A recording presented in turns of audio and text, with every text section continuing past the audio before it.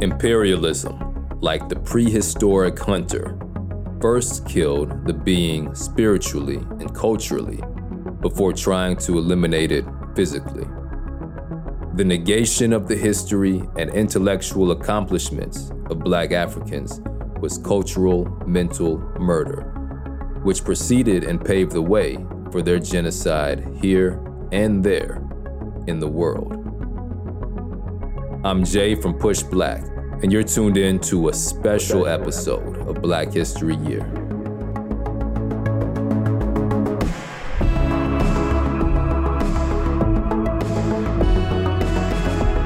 These were the words of Sheikh Anta Diop, a man whose ideas and work has influenced much of the Black liberation work we see today, and even here on Black History Year. Today we're digging in the Black History Year crates and bringing you the spiritual and cultural thinking that imperialism has continuously attempted to kill. So check out a few highlights from past episodes that reassure us that our culture is far from dead and it won't die if we keep reconnecting with our heritage and with our spiritual selves.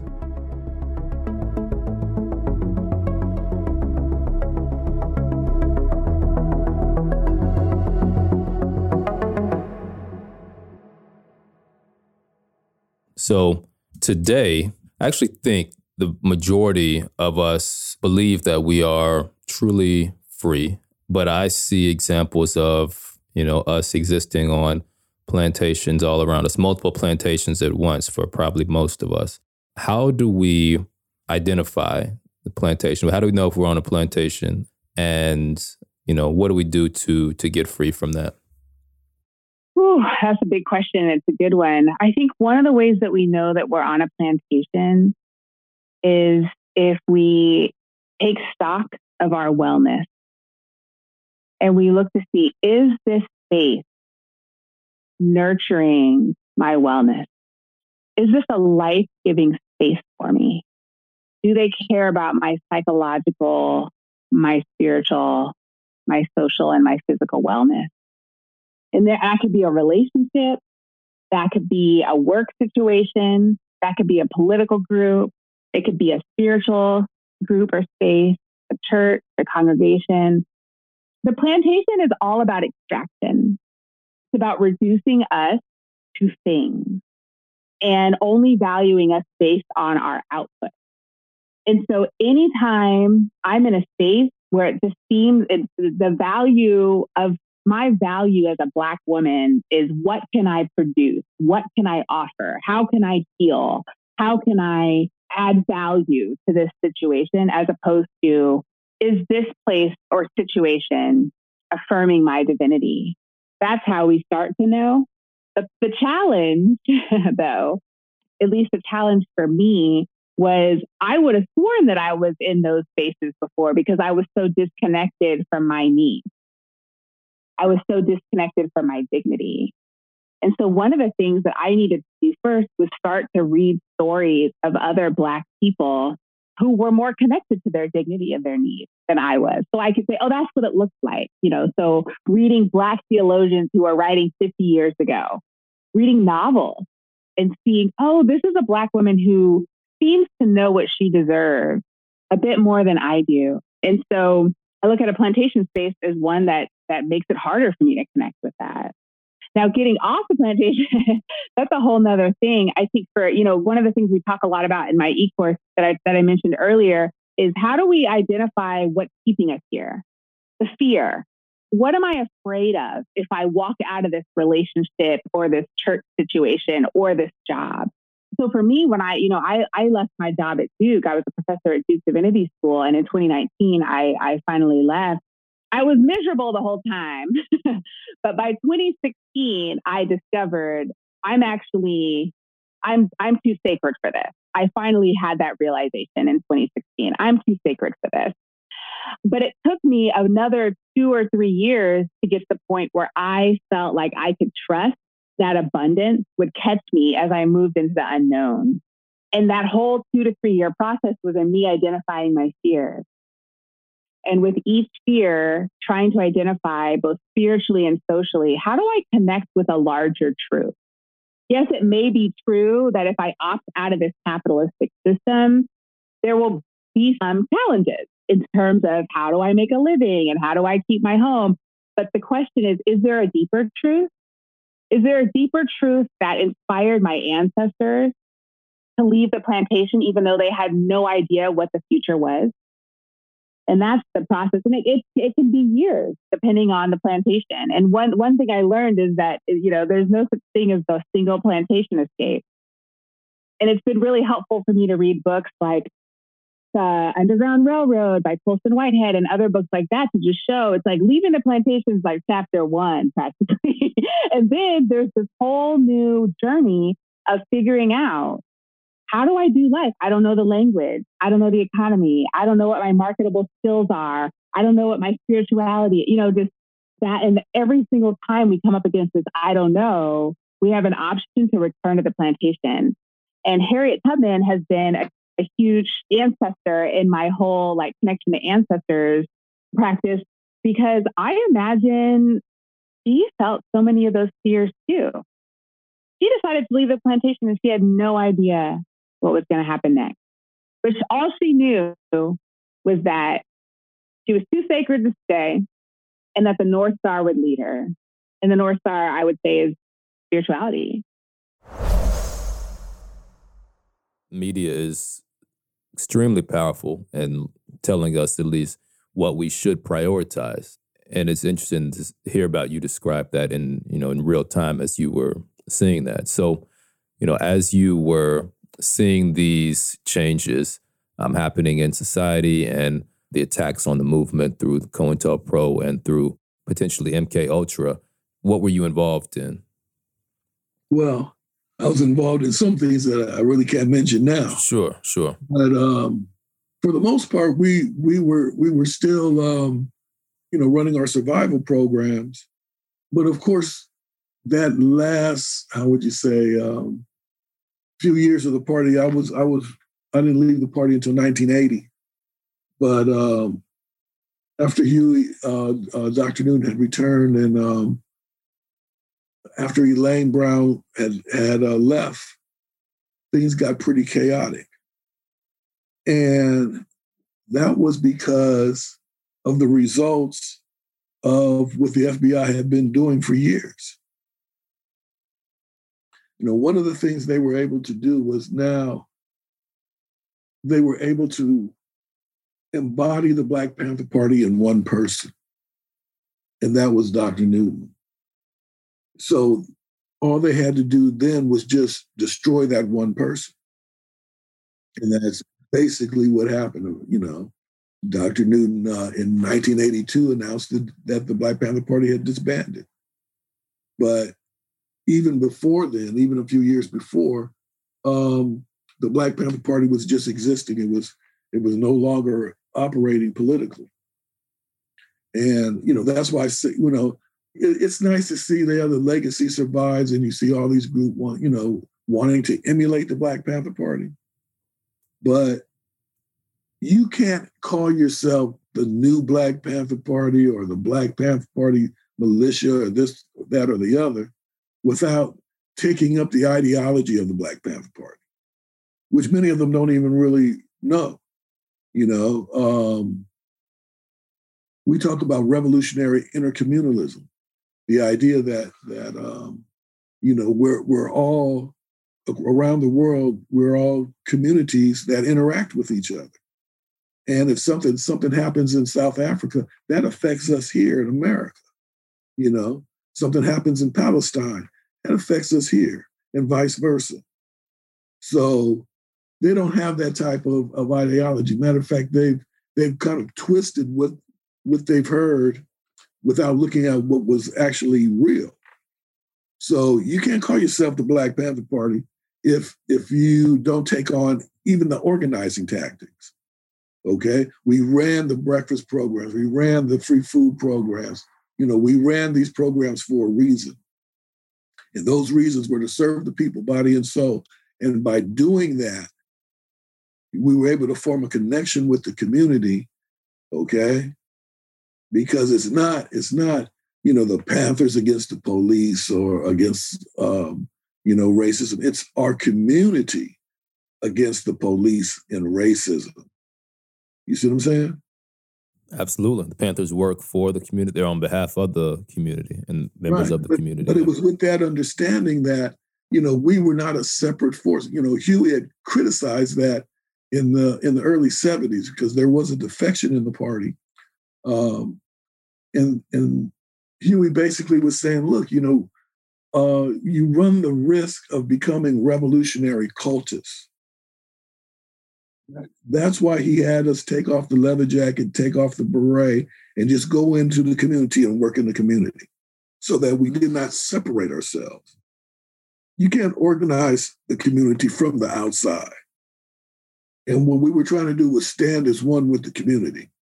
And we have too many of these other groups who keep saying, oh, we represent the community, but they don't have a base in the community.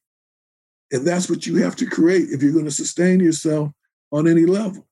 And so when I start seeing an organization that does that, I don't care what their name is, I'll know who their inspiration is.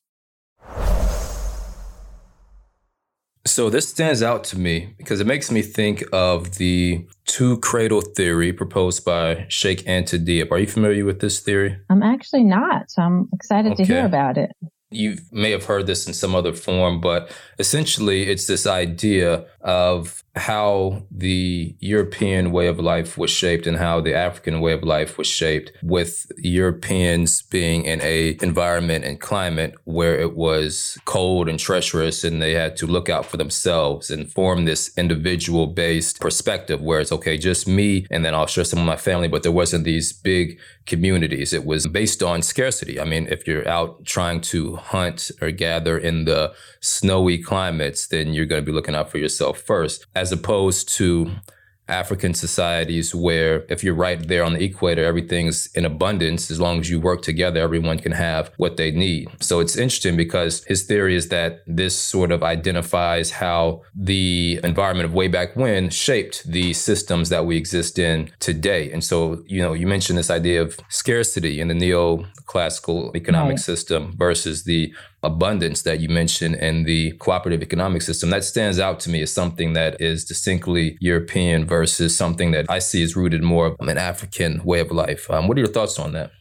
So I have heard the theory, and I do find it compelling, especially in the sense of early African peoples, also First Nations peoples have that same sense of abundance, even though some of those First Nations were in very cold climates. So it's interesting that they were able to still have that notion of abundance and commonwealth. And even some of the Europeans have a little bit of a commonwealth notion. But I think definitely by the Industrial Revolution or just before the Industrial Revolution, as the whole capitalist system is developing with the Industrial Revolution, it also developed with enslavement, and pretty much the construction of the notion of race came out of enslavement and capitalism and the Industrial Revolution. So all those together gave us neoclassical economics and neoliberal economics that we're in now. I am very much convinced that these notions of collective well-being and collectivism are really much more connected, as I said, to African civilizations and First Nations here on the Western Hemisphere. I also look at Chancellor Williams. He talks about how cooperatives were nature's first way of survival, that really nobody survived without cooperation. We know that by the time of the Enlightenment and the beginning of capitalism, Europeans kind of wrote that out of history. It's what individuals do that make you survive. But that's not really, if you read history, if you understand how economics has worked through history, you see that we've always survived because we work together, no matter who we are. And I think it's important for me and my work for trying to get especially urban Black communities, but even rural Black communities, to embrace a different kind of economics. It's been important to connect back to those kinds of roots, to what are our cultural, spiritual roots. So then why are we willing to let our economics be separate from our cultural, spiritual notions of what we should be doing as a people and who we are as human beings? I've been trying to realign our economic values and structures to our humane, spiritual values and structures. And that's where finding Solidarity Cooperative Economics has helped me a lot. And that's partly why I got so excited about it, because it was able to bring that realignment back.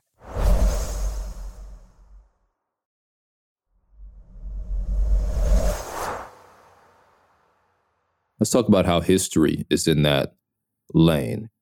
I believe that the powers that be see us understanding our history as a thread and have gone to lengths to make it as muddied or opaque as possible. Would you agree with that? When we think about ancient Africa, we have to really start with the first major society, which was Egypt. And that fight over Egypt is well over a century old. And that fight goes back to the origins of the discipline of Egyptology. So Egyptology was a discipline that emerged during the colonial period. I mean, the British, they had an empire. And so most of the early Egyptologists came from Britain or France or Germany, all colonial powers on the African continent. So when they began excavating, and one of the earliest questions, or one of the first questions became, well, who were the Egyptians? Where did they come from? Because you see these fabulous ruins. So they were, one of the earliest and the most glorious of these ancient civilizations. So who were they and where did they come from? But that question was embedded within a larger discussion. So we have to think about the fact, again, I mentioned that this is during the colonial period. So the Europeans that are going colonizing all these different lands, and especially the African continent, in order to justify degrading human beings, taking their land, taking their resources, you have to see them or portray them in a way that diminishes their humanity. So there was already in place a philosophy that Black people were subhuman if they were human at all. So if you raise a discipline within that philosophical construct and you start asking questions, you're on the African continent, you see this civilization. Well, the first thing you're going to say, well, this can't be related to the people on this continent, because our philosophical construct already tells us that they are incapable of critical thought, that they're not intelligent, barely human. So they could not be the people that constructed or any way had any dealings with this civilization. The ancient Egyptians were African people. And this is an argument that continues to this day. It is becoming less of an argument with Egyptologists.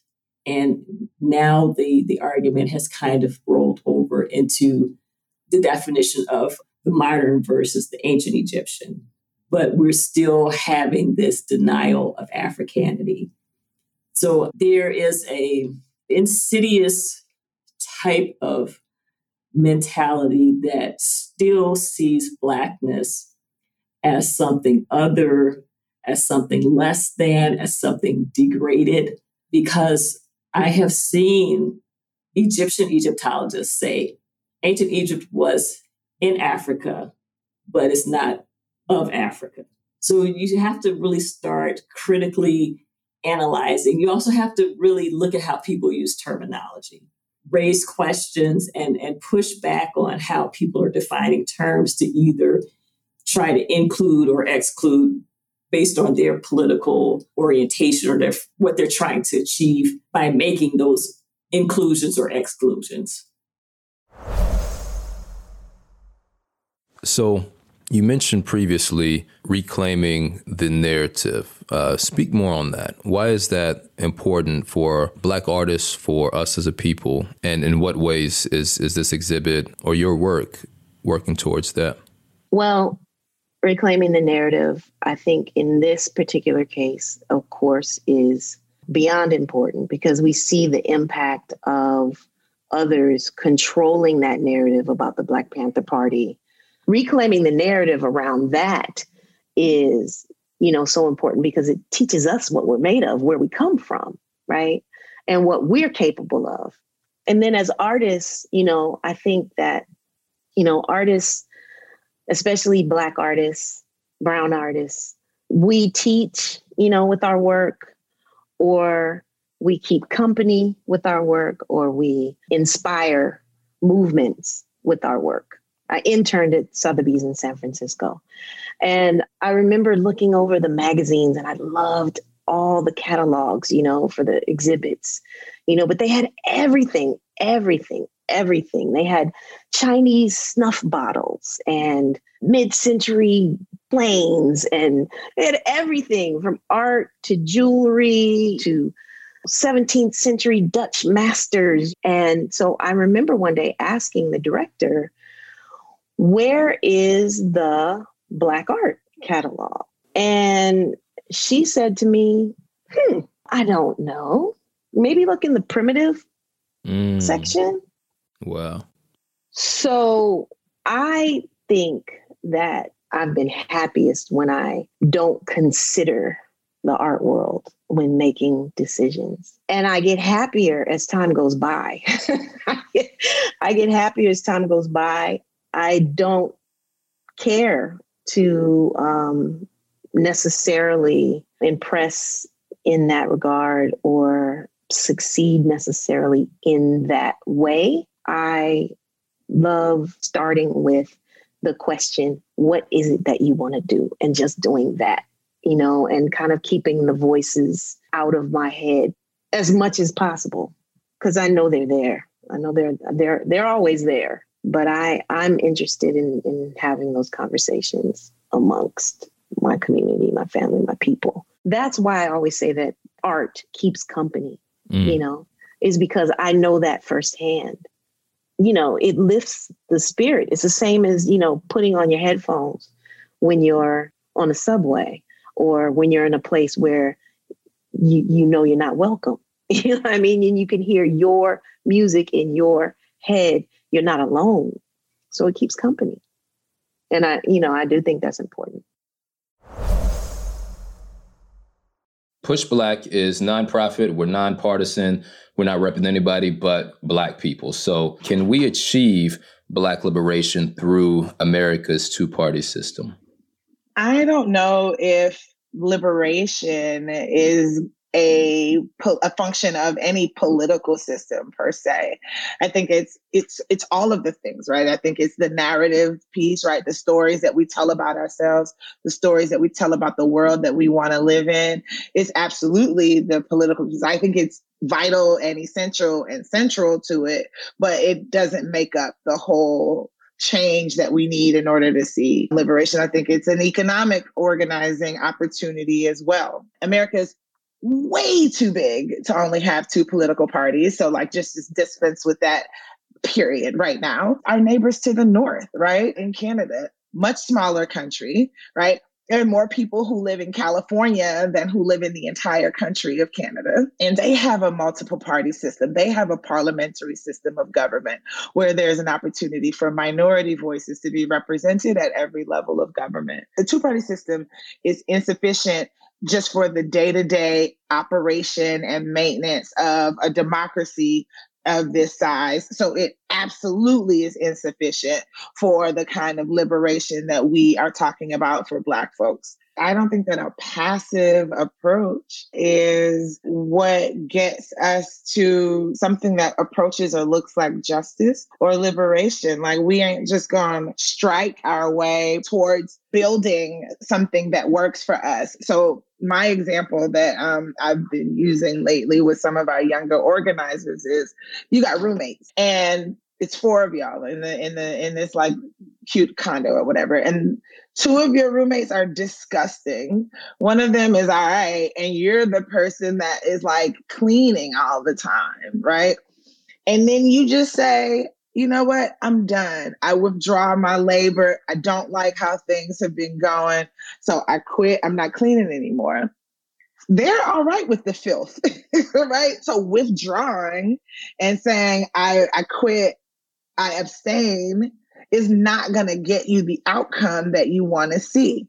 So you need to, at first, link up with your roommate who's all right, right? They ain't the best, but they all right. And that's your first ally. That's your first comrade. That's your first recruit. And then thinking about what are the ways that we either neutralize the other two or bring them along and bring them on board. I don't think that a passive approach is going to bring about the change that we want to seek.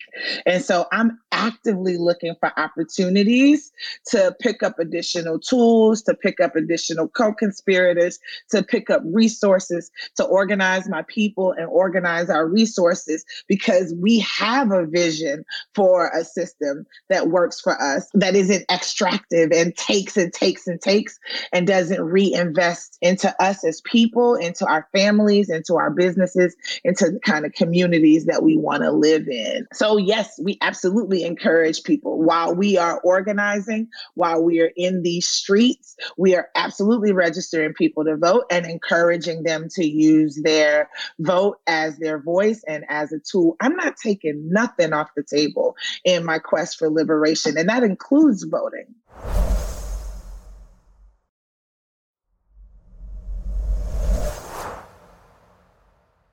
Often, we're expected to, and I would say trained to, work within the realms of the system that was constructed by others that aren't in our community. They give us these sort of guidelines and rules and say, okay, we can try to do something, but it has to meet this criteria. But what you seem to be talking about is more visionary and sort of breaking outside of that box. So how do we, as a people, create that? And is it necessary that we have a shared vision, or could it be individual? I mean, I'll say a few things on this. One is, I don't think we have to have a shared vision. And I think we've actually spent sometimes years, decades, trying to fight for like a single shared vision. I think what's true in nature is that biodiversity is what survives. So when you look at a healthy forest or healthy jungle, it's not one type of plant or one type of tree growing in every direction. It's a million different kinds of trees and a million different kinds of plants and mushrooms and all these other things and birds and all kinds of stuff that is relying on each other, that's in right relationship to each other. I long for that for us as Black people, for us to have many, many different opinions, many different ways of being and moving forward that are outside of any small stereotypes we've been given for ourselves, and that we celebrate all those different ways that we are thinking and being, but that we have a common sense on the other side of it that we all fight for our liberation. None of us will sell ourselves, right? Sell each other to those who wish to cause harm for us. And that feels important to me.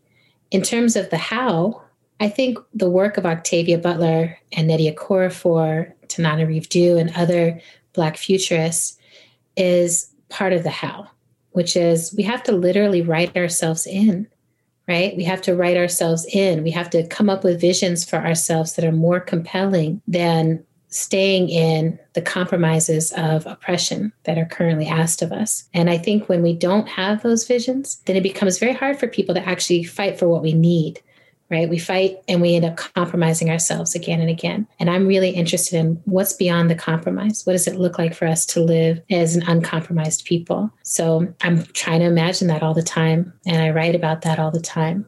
And it looks like a lot of healing. It looks like a lot of play. It looks like a lot of pleasure. It looks like a lot of harnessing our power.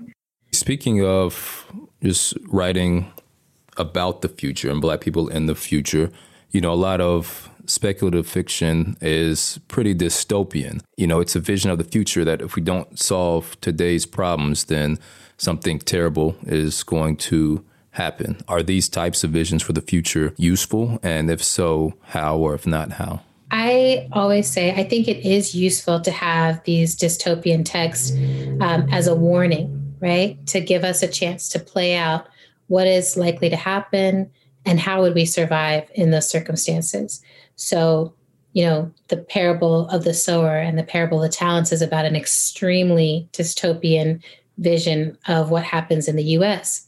And Octavia wrote that text in the 90s. And the slogan, the campaign slogan of the president who runs for office in those books was "Make America Great Again," right? So, she always said that. She was like, I wasn't a prophet. I just was paying attention to the conditions around me and what could happen. So in that way, I think it's always really important to engage. Like right now, we're living in a dystopian and apocalyptic time. We're living in a plague. We're living in economic crises. We're living in racial crises. Writing utopian things is not going to disappear our need to survive these conditions, right? So I think that helps. But something I always point out to people is that in real life, dystopias and utopias don't come separately. Usually, dystopias are created by some people living in a utopia. So even right now, there are super, super, super beyond imagination wealthy people who have benefited greatly from us having this massive pandemic. Something that has been the worst experience of many of our lives has been a great financial benefit to others. They are living in a utopia. They have all their needs met.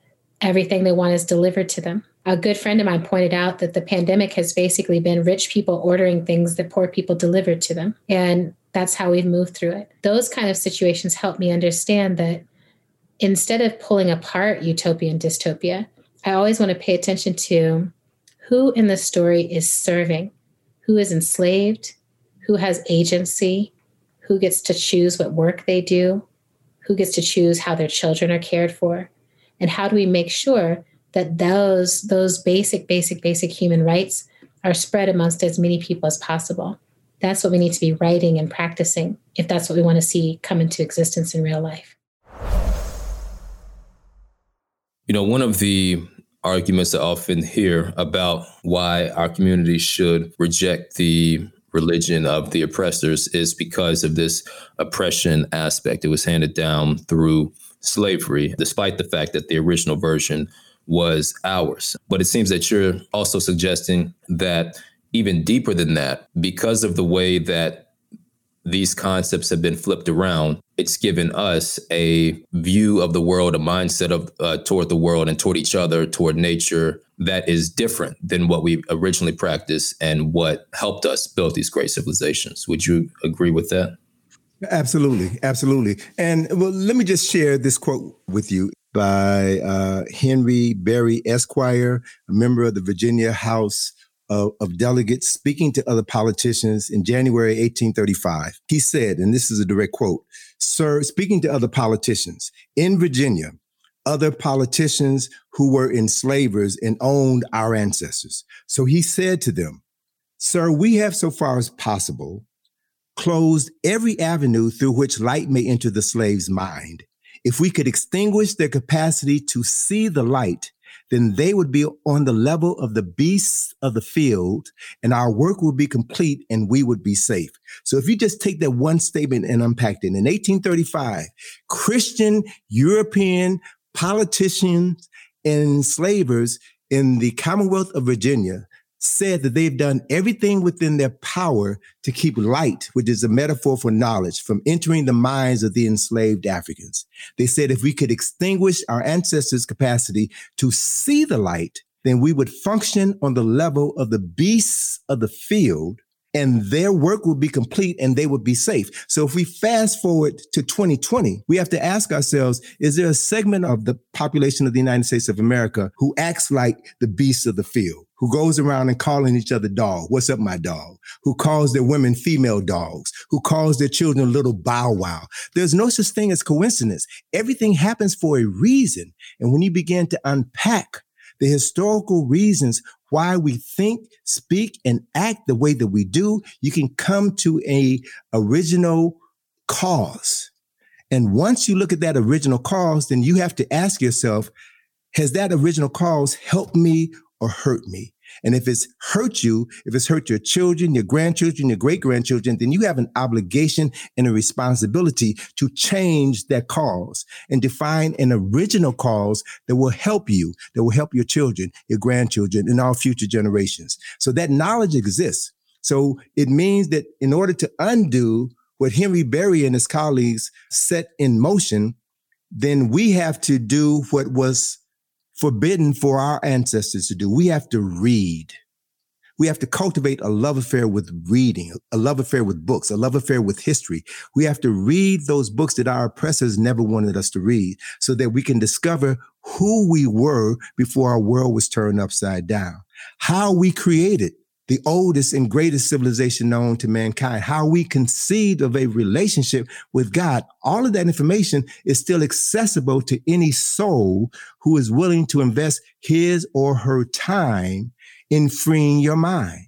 So once you become aware of those things, then you now have the tools in order to make something out of nothing, cultivate a relationship with divinity, cultivate a relationship with your ancestors, which will allow you to create anything that your heart desires.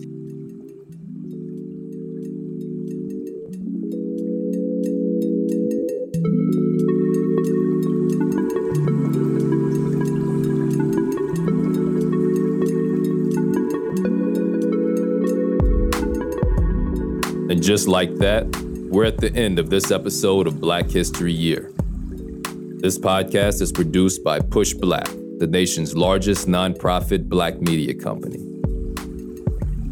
At Push Black, we agree with Marcus Garvey when he said, "A people without knowledge of their past, history, origin, and culture is like a tree without roots." And I'm guessing you probably feel that's important too. I mean, here you are at the end of a podcast about Black history. You matter. Your choice to be here matters. It lets us know that you value this work. Push Black exists because we saw we had to take matters into our own hands. And you make Push Black happen with your contributions at blackhistoryyear.com. Most people give about $5 or $10 a month, but everything makes a difference. Thanks for supporting the work. The Black History Year production team includes Tariq Alani, Leslie Taylor Grover, Brooke Brown, Siobhan Chapman, Albany Jones, Brianna Lambach, Graciela Melotesi, Zane Murdoch, Tasha Taylor, and Darren Wallace. Producing the podcast, we have Sydney Smith and Sasha Kai Parker, who also edits the show. And Black History Year's executive producer is Julian Walker. And I'm Jay from Push Black. Peace.